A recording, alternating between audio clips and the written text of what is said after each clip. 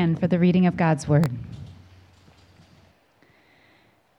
Today we'll be reading Psalm 23. The Lord is my shepherd, I shall not want. He makes me lie down in green pastures. He leads me beside still waters. He restores my soul. He leads me in paths of righteousness for his name's sake. Even though I walk through the valley of the shadow of death, I will fear no evil, for you are with me.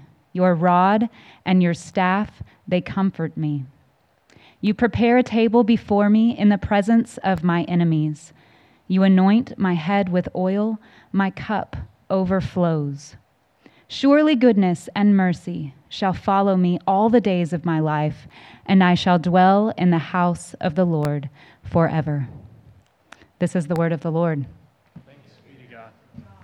You can have a seat, and as you do, if you have a Bible or if you have one on your phone, I would encourage you to open it up to Psalm 23 as we begin walking through another psalm through the summer.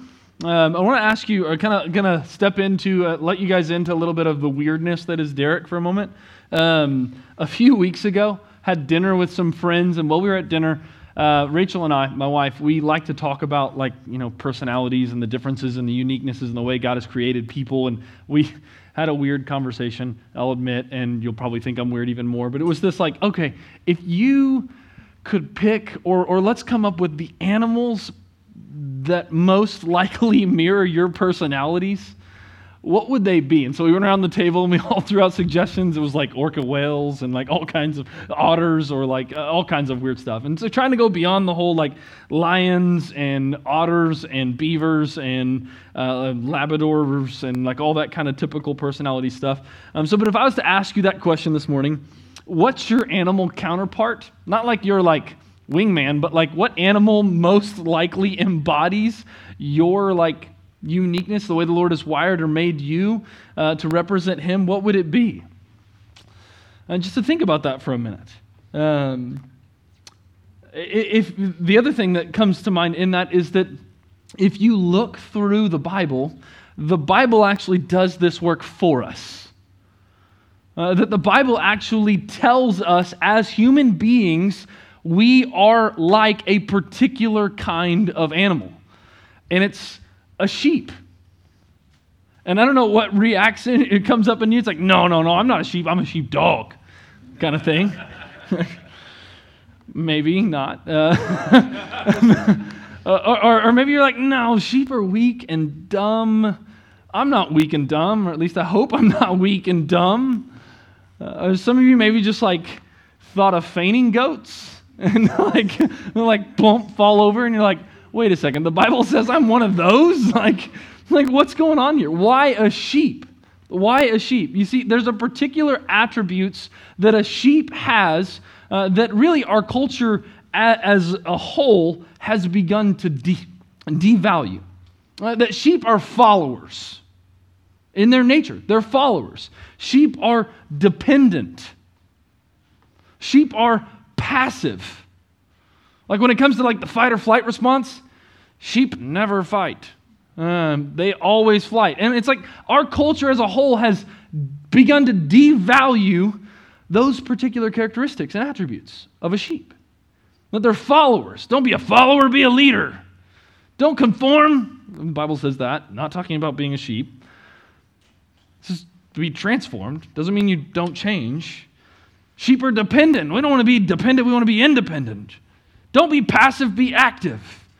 That's kind of the scripts that our culture is telling us. But there's one major connection point between being a sheep and the human experience that we all have. It's this, that we all need care. That every single one of us needs care. We all need to be cared for. We need physical care, provision. We need emotional care. We need actual physical body care when we're injured or sick or something doesn't work right in our bodies properly.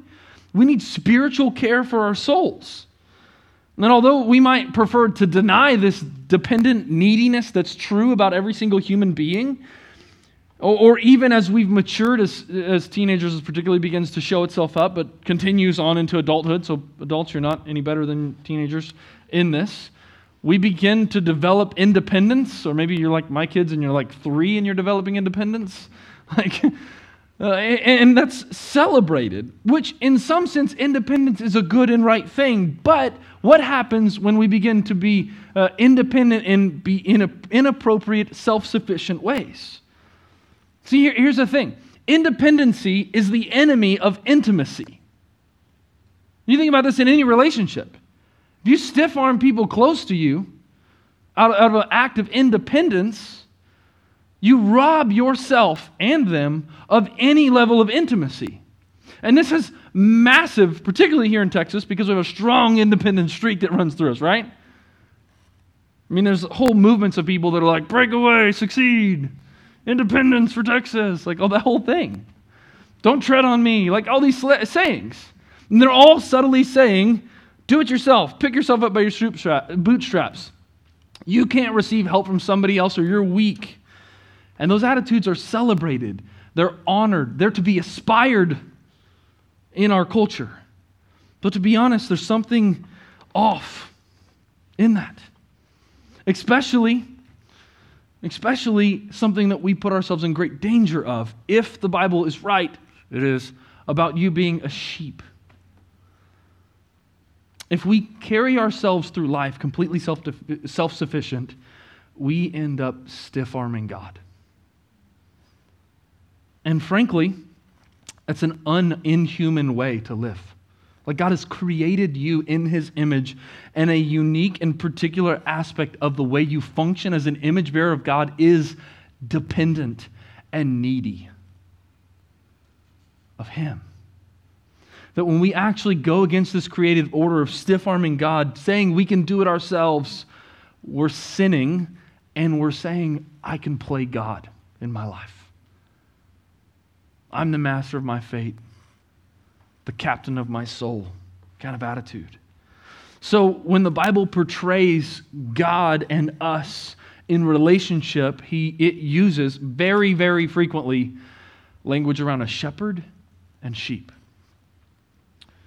And in that, it's revealing something to us really beautiful about who God is, about who He is, about how He acts towards us, about what He desires for us as a shepherd, but also it communicates our position as sheep. Some aspects of the posture of our hearts in relationship towards God. So here's kind of our roadmap for the day. The main big point we're going to see through all of Psalm 23, if you're taking notes, is this. God is near and working for your flourishing. That He is near and He is working for your flourishing. And particularly we see this because He's a good shepherd. And we're going to see this in two particular ways. As a good shepherd, we have promise of His provision, that He will provide for you. And we have promise of His protection.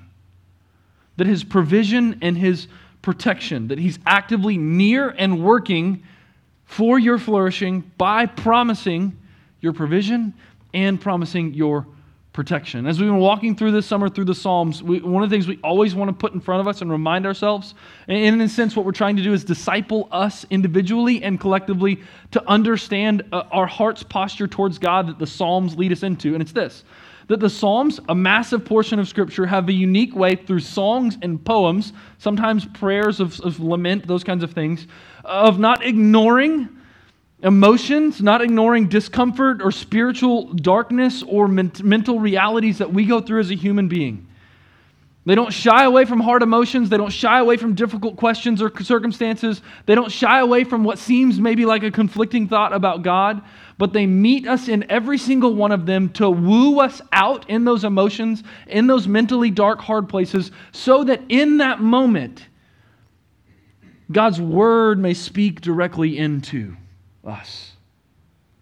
That they bring out our lives, our hearts in emotional hard places, in mentally challenging spots or places, in places where it's really challenging and kind of muddy and complex, so that they can speak the truth of God's Word.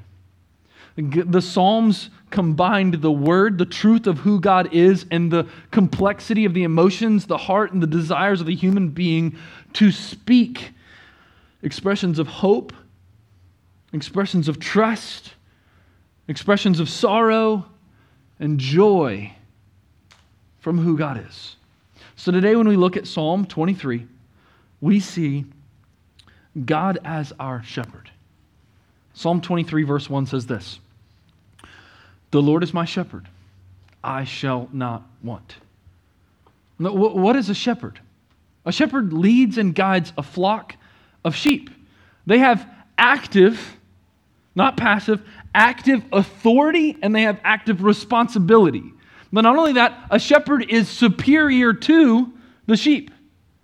That in every way, a shepherd is superior to the sheep. Just to clarify, that doesn't play out in a shepherd pastor and the church. That I nor any pastor of this church is superior to you as a member or a Christian in Trailview Church. We're talking about God here. He is superior to us in every way as the shepherd. But in his superior nature and his authority, he is active in two particular ways. He's actively near and he's actively working for your flourishing. What good is a shepherd who's not by the sheep? What good is a shepherd who's like, all right, let's go, guys, and then he goes over to the restaurant and lets them run off in the field? What good is that? Like, that's a bad shepherd. That a shepherd stays with the sheep, stays near the sheep. His presence is there, faithfully, consistently with the sheep. Which echoes to us this, that if God is our shepherd, he is near us. That he is here. Now he's here in every moment of your life. That he's actively present in celebration and joy and sorrow and pain, in failure, in success. He's actively there and near with us as a shepherd. But a shepherd's also active in working for your flourishing. What is a shepherd's entire goal? To see that this flock flourishes. To see that they are at peace in the field, eating without looking over their shoulders every second for something coming. To see that they have plenty of delicious, easily palatable grass to eat. To see that they have clean, good, refreshing water. To see that they are well and safe. You see, a good shepherd is actively working for the good of the sheep. Which echoes to us this, that God is your shepherd and he is actively working for your flourishing. He's actively at work to bring about good in your life. And that doesn't always come through comfort.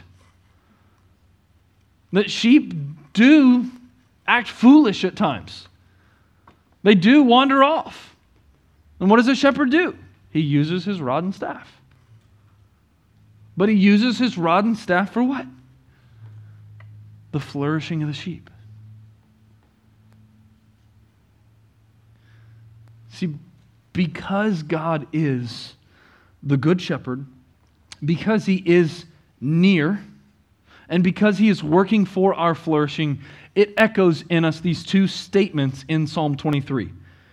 He says in Psalm 23, I shall not want. And then he says later on in verse 4, I will not fear. These echo two incredibly top tier concerns for a sheep. It's provision and it's protection. See, sheep will starve to death by eating all the grass in a field and just staying there. They will. They'll eat everything that's edible in the field, and then there's nothing left to eat, and they're like, okay, guess this is it for me.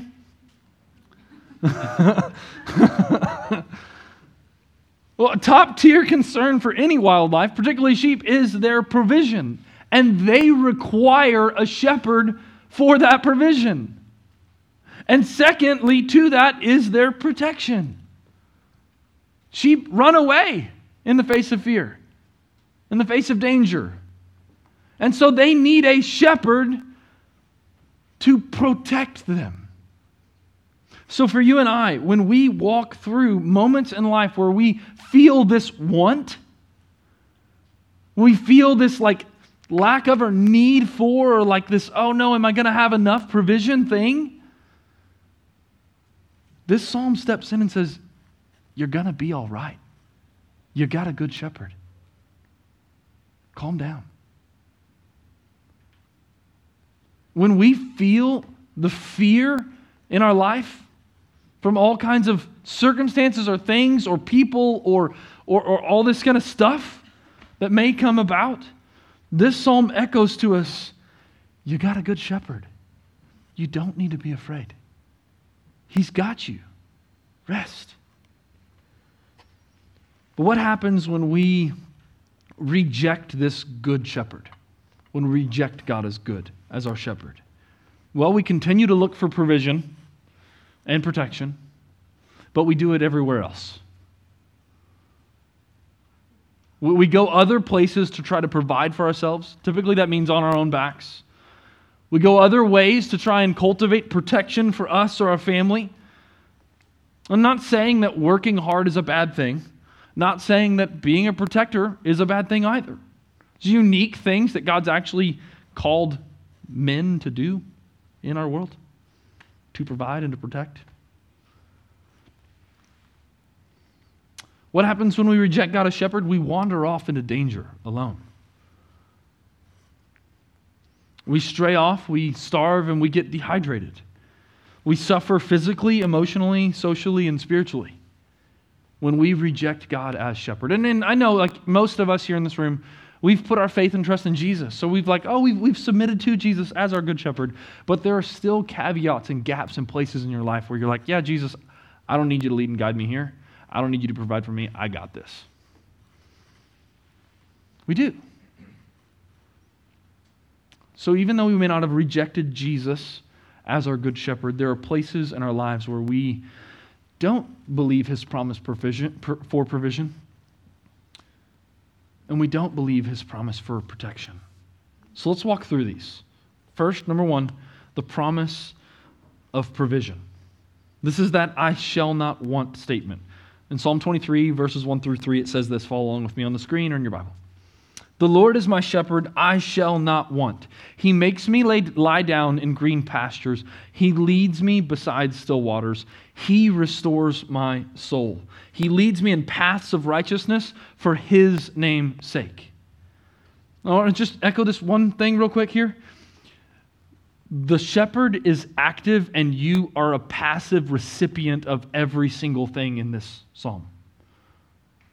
That you are passive, which means you receive, and you don't procure or get these things on your own. He makes you lie down in green pastures. He leads you to still waters. He restores your soul. He leads you in paths and ways of righteousness, all for his glory. And it echoes these three kind of categories. That when it comes to your needs, specifically food and water, maybe actually food and water, food and drink, your provisions, the things that you need in life. A good shepherd is actively aware of the needs of the sheep. He knows what the sheep need. He's aware of when the field's starting to get plucked and we need to move to the next one. He knows whenever, we come up to a stream of water and it's muddy and gross and not good. Still, but not still like the good still, but still like the stagnant. Like he knows what the sheep need, but he doesn't only know what the sheep need, he's actively working to provide what the sheep need. Which puts you and I in this posture that God knows more than you what you need. He knows more than you do what you need. So sometimes, honestly, when we think, I need this, and God's like, no, you don't. No, you don't. I'm actually not going to give you that because I want to do a work in your heart, which is what you really need. around the longing that you have for that. He knows what we need, so we can trust Him. He not only knows, but He is actively doing the things necessary to provide those needs, to provide for you financially, to provide your family with what you need on a weekly, daily basis. This phrase, "I shall not want," literally says, I have no lack, that I'm not deprived of anything that I need. That's the sheep's trust in the shepherd. A sheep can keep going and doing whatever it's supposed to do, wherever it's at, and never wonder if it's going to have what it needs, because it knows, I will never go without, because I have a good shepherd. But not only does this echo your actual needs, it also echoes your rest. He says, He makes me lie down in green pastures. He leads me beside still waters. That the rest that your life and your soul needs comes from God as the Good Shepherd. That sheep don't typically lie down unless they feel safe and secure. They'll stay on their feet so they can run, so they can escape. But in God, as a good shepherd, our hearts and our bodies and our minds and our souls find the rest that they long for so deeply. Have you ever been at that place where it's like, I just can't go any longer? I can't go the next day, the next thing. I'm just at the end of myself.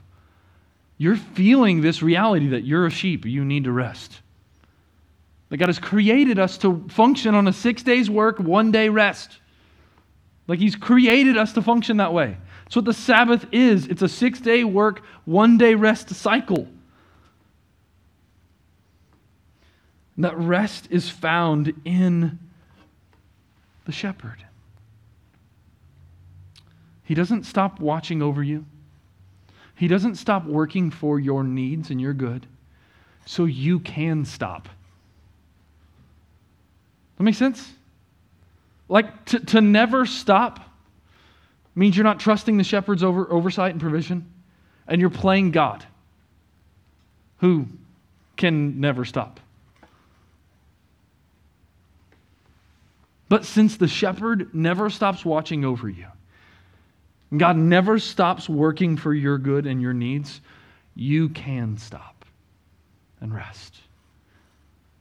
And the last thing He gets at in this is your righteousness.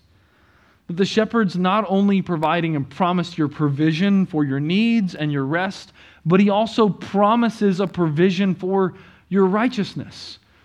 A restoration for your soul and the righteousness required for salvation, eternal rest, is provided by the shepherd. Specifically provided by the good shepherd. This is John 10. Jesus says, I am the good shepherd. I lay down my life for the sheep. Jesus has provided in Himself the righteousness required for salvation. He has perfectly kept the entire law of God, obeying every bit of it, the path of righteousness, for God's glory and for your eternal good and restoration of your soul. That He has provided your righteousness. All of us have sinned. All of us have failed to be righteous. And because of that, there's judgment. But Jesus has become the righteousness of God in our place.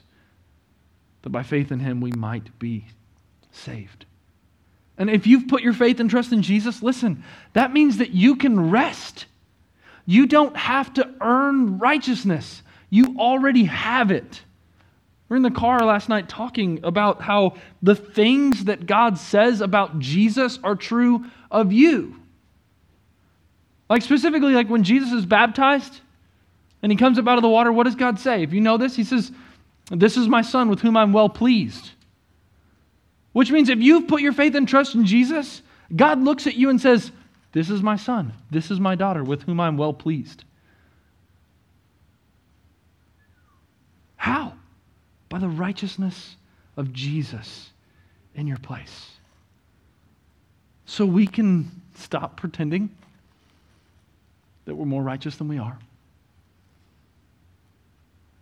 We can stop performing for one another and God, because the Good Shepherd has provided all the righteousness required for the law, freely by faith. And then from there, he leads us into the pathway of righteousness. The way of righteousness is given and led by the shepherd. In the life of Jesus, and then ongoing from there in transformation by following that good shepherd as he leads us through the field of this life. So what happens when we feel this need for provision? That, yeah, like we are promised all of this provision. What happens when we feel like we're not going to have it? When we feel this sense of like, oh no, I'm going to go with lack, or I'm going to be deprived of essential things that I need for my soul, for my rest, for my provision. Well, typically stress and anxiety. We get stressed, we get anxious. Workaholism, just got to put my head down and keep going. If I can just work one more day this week, I know I've worked 68 hours, but I can keep going. You're gonna stop. Like the shepherd makes them lay down. He's invited us to rest. And if you don't listen, he'll make you rest. Workaholism, maybe just getting busy. I can numb this reality that I feel this anxiety and stress about my life and whether I'm not going to have the things I need, so I'll just stay busy. I'll clean the house again, even though I just did it. I'll busy myself with social media. And we just busy ourselves. Another way that this plays out when we're not trusting the Lord, the Good Shepherd, for our provision is we hold on tightly to everything that we have.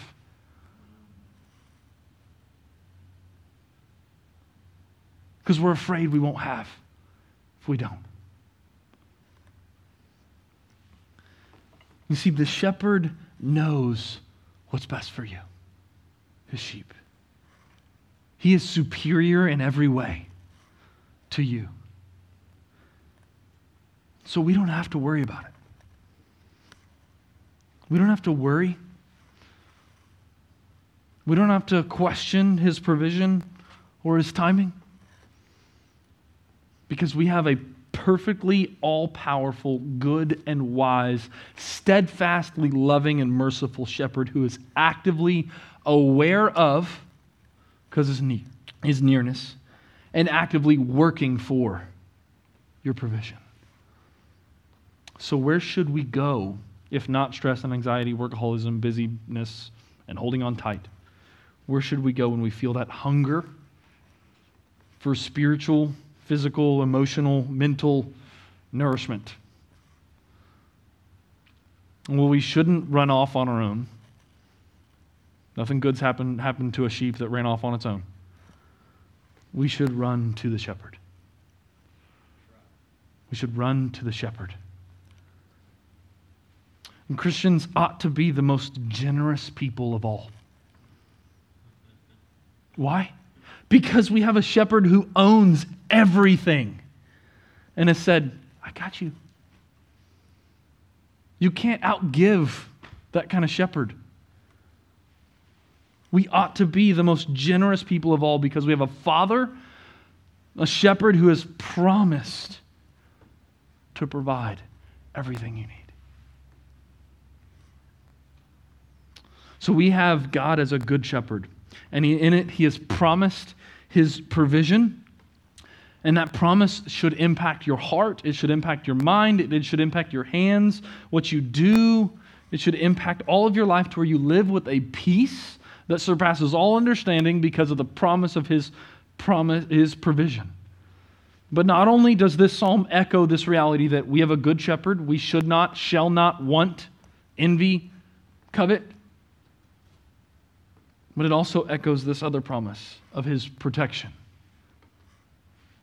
This is the second point. In verses 4 through 6, it says this: even though I walk through the valley of the shadow of death, I will fear no evil, for you are with me.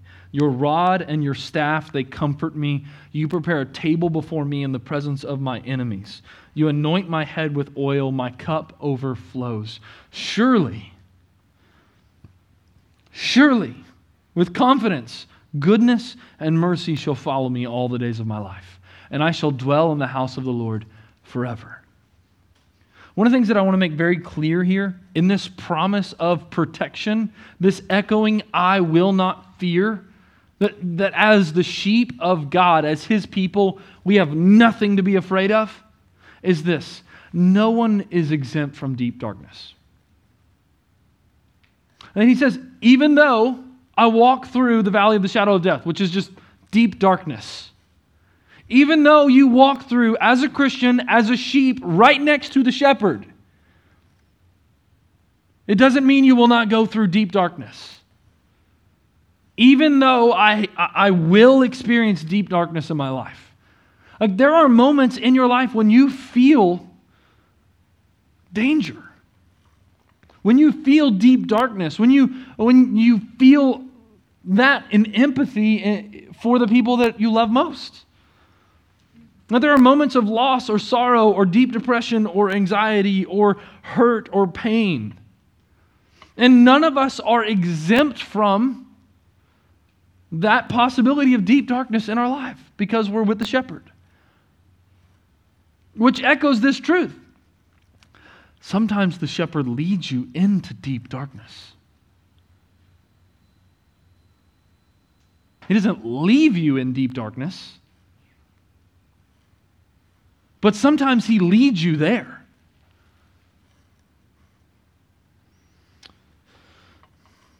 Sometimes we also find ourselves in deep darkness by our own doing. We've wandered off.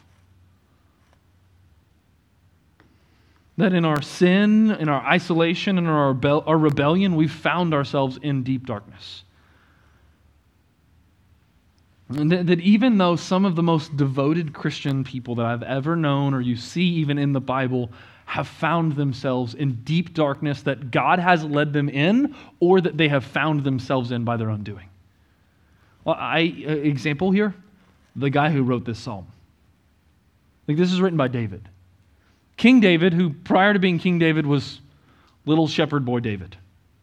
He knows a little bit about sheep, knows a little bit about shepherding, knows a little bit about being a king, another kind of shepherd. That David experienced, and you see this in the Psalms, extreme high highs and extreme low lows in his life. Everything from God as a humble shepherd, anointing him as king, yet then him being chased around in the wilderness, living in caves for years while Saul pursued him for death. He came into Saul's quarters to play lovely music so Saul could go to sleep, yet still got a spear thrown at him. Luckily, he dodged it. It's some Morpheus, like Matrix moves or something. Saul was trying to literally dart pin him to the wall. That's a pretty dark day, right? Like, I serve the king and the king wants me dead. Oh dear.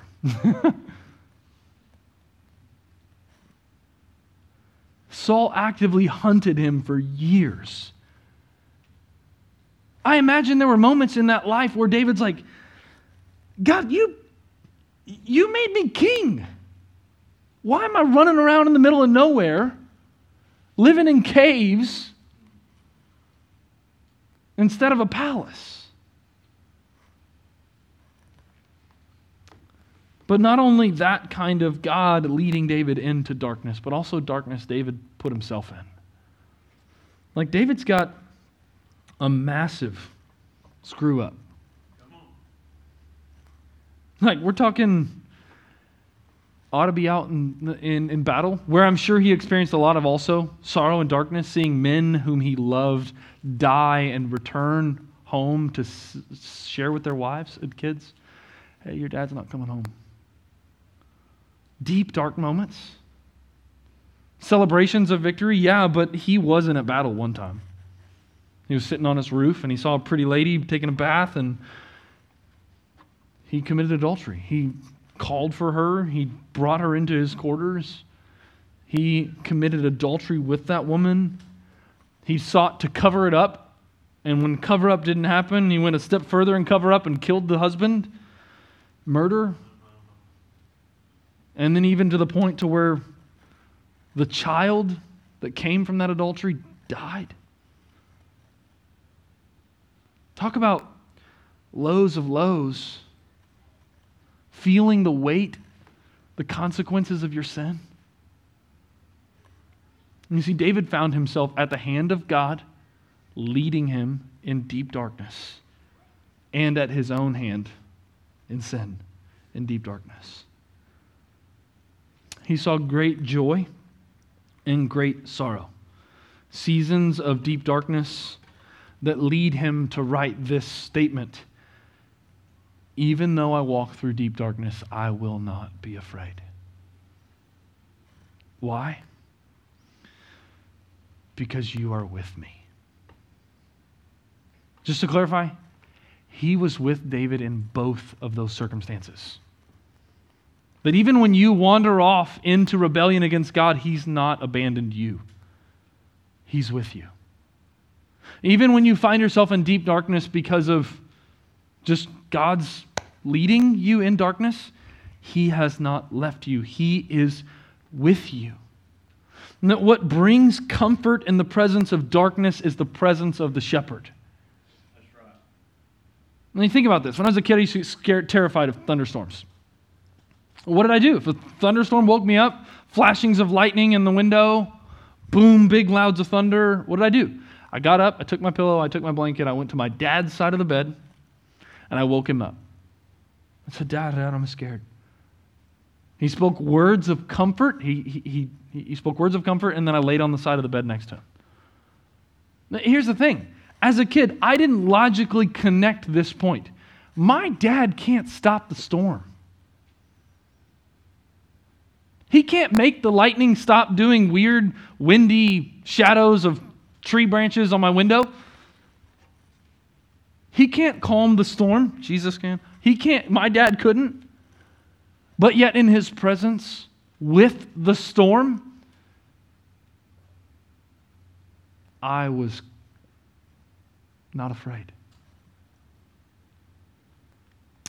In God, as our good shepherd, we have the Almighty Creator of the universe, who is perfectly capable of acting however he would will in whatever deep, dark circumstance that you're in. Like, unlike my dad, if I'm scared of a storm, I can actually ask God to stop it. And if it's in his good will for my life, he might. And if he doesn't, he's still there. And that's good. But not only this, when we find ourselves in deep darkness because of our sin, we have a shepherd, God, with a rod. And what is that rod? Spare the rod, you know the thing? It's actually talking about kind of like a shepherd. What's a shepherd do with the rod? Two things. He disciplines us and he defends us. That when I wander off from God as a good shepherd, as his child, as his sheep, he uses his rod, his staff, to lead and guide me in the right direction, the hook. The other end of the staff, to give me a whack when I need it. And sometimes we need a hug, sometimes we need a whack. God never questions which one you need, by the way. He always knows. We don't. We're like, I don't know what to do here. Do I give you a hug or do I whack you? God always does the right thing. But he's got a rod for your discipline and for your leading, but also for your defense. That in deep darkness, his rod fights off evil. Wolves, bears, lions. David knows this. He did this. That the presence of God, our good shepherd, in the midst of deep darkness brings comfort to fearfulness. But he doesn't stop there. He says, you prepare a table before me in the presence of my enemies. You anoint my head with oil, my cup overflows. This language in verse 5 is echoing this victory over darkness. That in the midst of darkness, we have a promise of His protection, that we will come out on the other side victorious. That this prepare a table before me and my enemies is like a victory feast where you've just won over evil, that a king has just defeated his enemies and they've come to terms and they're gathered at a banquet table of peace. But not only that, you anoint my head with oil. Like kings were anointed, victorious with oil. I mean, David's definitely echoing back to that day outside of his dad's little shepherd house with his brothers all lined up and they're all looking at him with a scowl and he's like, yep, let's anoint this guy king.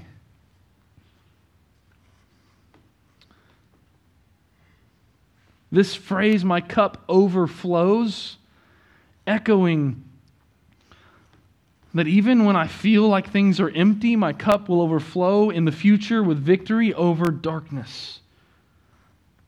That even the battle that I face or feel in the midst of this darkness will be won by the Good Shepherd for me. And we fight, just to be clear, significant battles as Christians. But we don't wage war with earthly battles. Peter says a soldier does not entangle himself in civilian matters because he's been given a role and responsibility to fight for the king. That we will face battles, but politics is not our battlefront as Christians. Our fight is a spiritual war against sin and against darkness and evil, not against other human beings on this planet. We're fighting for souls against sin within our own hearts. And this victory in this darkness is secure. That we don't fight against flesh and blood. Man cannot destroy your soul.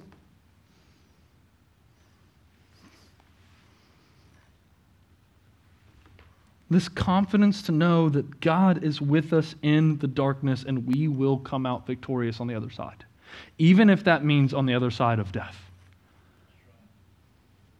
We win.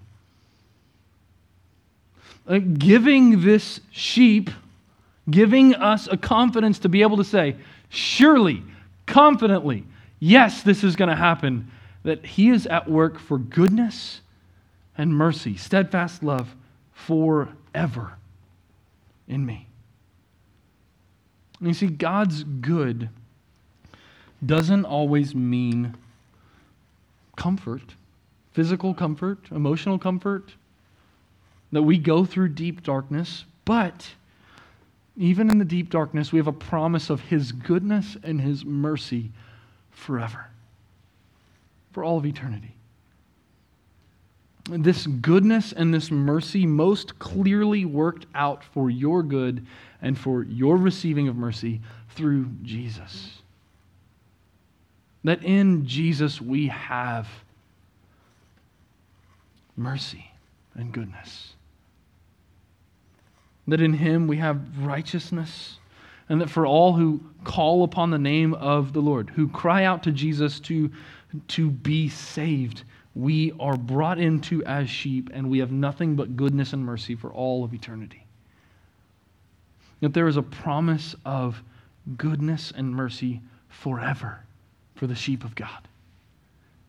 And that promise rings true in every circumstance.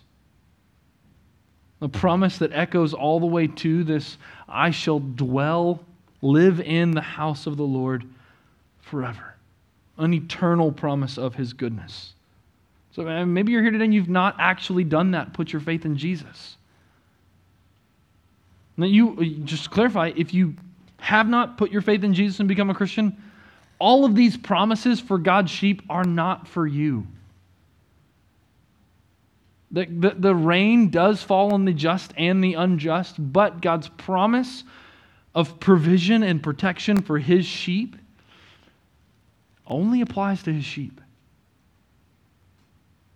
So my encouragement to you is, if you have not put your faith and trust in Jesus, that you would today.